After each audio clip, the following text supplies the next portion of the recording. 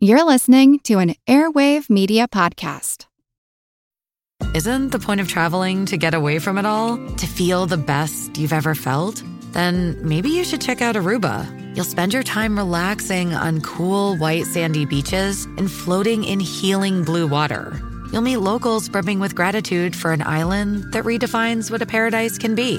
When your trip comes to an end, you won't need another vacation because you just had the vacation. That's the Aruba effect. Plan your trip at Aruba.com.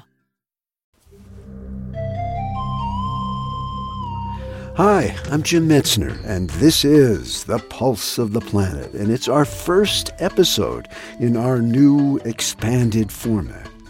And one of the advantages of having a longer format is that we can let the sounds breathe a little bit. Now, if you were going to ask me what my favorite soundscape of all time would be, I think I would choose this one. It's a dawn chorus recorded in Australia in 2006 at Grampians National Park, west of Melbourne. Now, the Aboriginal or first Australian name for the park is Brambook, and it was one of the first parks in Australia administered by Indigenous peoples. Now, standing in a meadow near a grove of trees as I was making this recording, a group of kangaroos came by to check me out. Now, they didn't make any sounds, but I can assure you it was surreal to be surrounded by kangaroos. Most of us, including me, are not used to listening to pure sound for extended periods of time. Music, yes, but not soundscapes. So, can we try, as an experiment, to push the envelope a little bit? Here's just a few minutes of a very rich tapestry of birdsong, and see what captures your attention and when you tune out, if you do.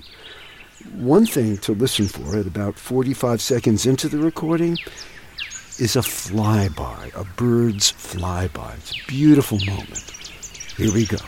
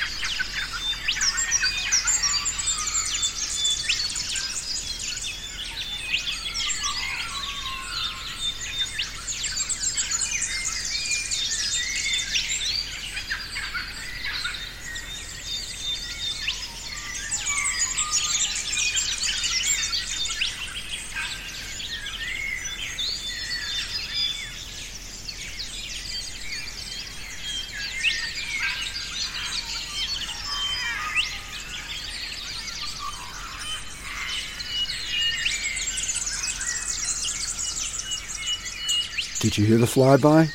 Well, if you missed it,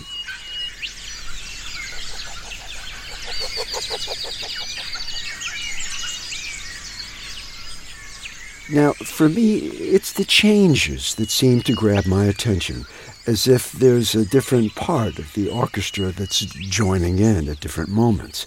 And I'd be really interested to hear what your experience is when listening to soundscapes like this. And at the end of the program, I'll give you the best way that you can reach us. Now, while I was at Brambook, and again, this was in 2006, I spoke with Alan Burns, who was then the Cultural Heritage Protection Officer, to get a sense of the importance of this place. At that time, Australia, like the United States, was still on the road to reconciling with its indigenous population, which has a long tradition of a multi-layered relationship with its environment. And that reconciliation process in the United States and Australia and around the world still has a ways to go. Here's an excerpt from that interview. My traditional country is Yorta Yorta. I'm a Wiradjuri Yorta Yorta Yalupna. Yalupna is my clan group, my horde, my band. Well, what we understand about the area that we're in now, Budja Budja, Halls Gap, our people came in here. This was a traditional ceremonial area. They exchanged cultural values and materials. The story is that no one actually lived in here. This was a significant place for ceremonial and initiation. And the rock art around here, which is the most significant rock art in southeastern Australia, we can't interpret what the rock art is, but we know that these places had very significant roles, and they were only used for ceremonial reasons. Well, I guess the most significant story for this whole region is the story of Bunjil, who was our creator. There's a particular shelter not too far away from here that is called Bunjil Shelter, and this is where he lived, and he created the Garryoid Grampians, and he created this whole area. And the story goes that he looked around after he created the Garryoid Grampians range, and he was happy with what he saw, so he went up into the sky. He turned his chains into an eagle. He went up, had a look and saw what he liked, and decided that he liked what he saw. So now he went up and he's created the stars, the moon, and everything that we have today. And being in this particular range, we're very lucky to have that shelter out there, because that is the Bunjil. That's where he lived, So that's a very significant story here. There's much more that can be said about the relationship between people and the environment, the organic feedback loop that we're all part of, but that'll wait for future programs. In the meantime, if you want to participate in our little feedback loop, send in any questions or comments of your experiences in listening by clicking on the contact link on our website, pulseplanet.com. My thanks to Alan Burns and the staff at the Bramble Cultural Centre in Australia. In upcoming episodes, we're going to be featuring the work of some of the finest sound recordists in the world, with stories and amazing sounds from the Arctic, the Amazon, and places closer to home. Till then, I'm Jim Metzner, and this is The Pulse of the Planet.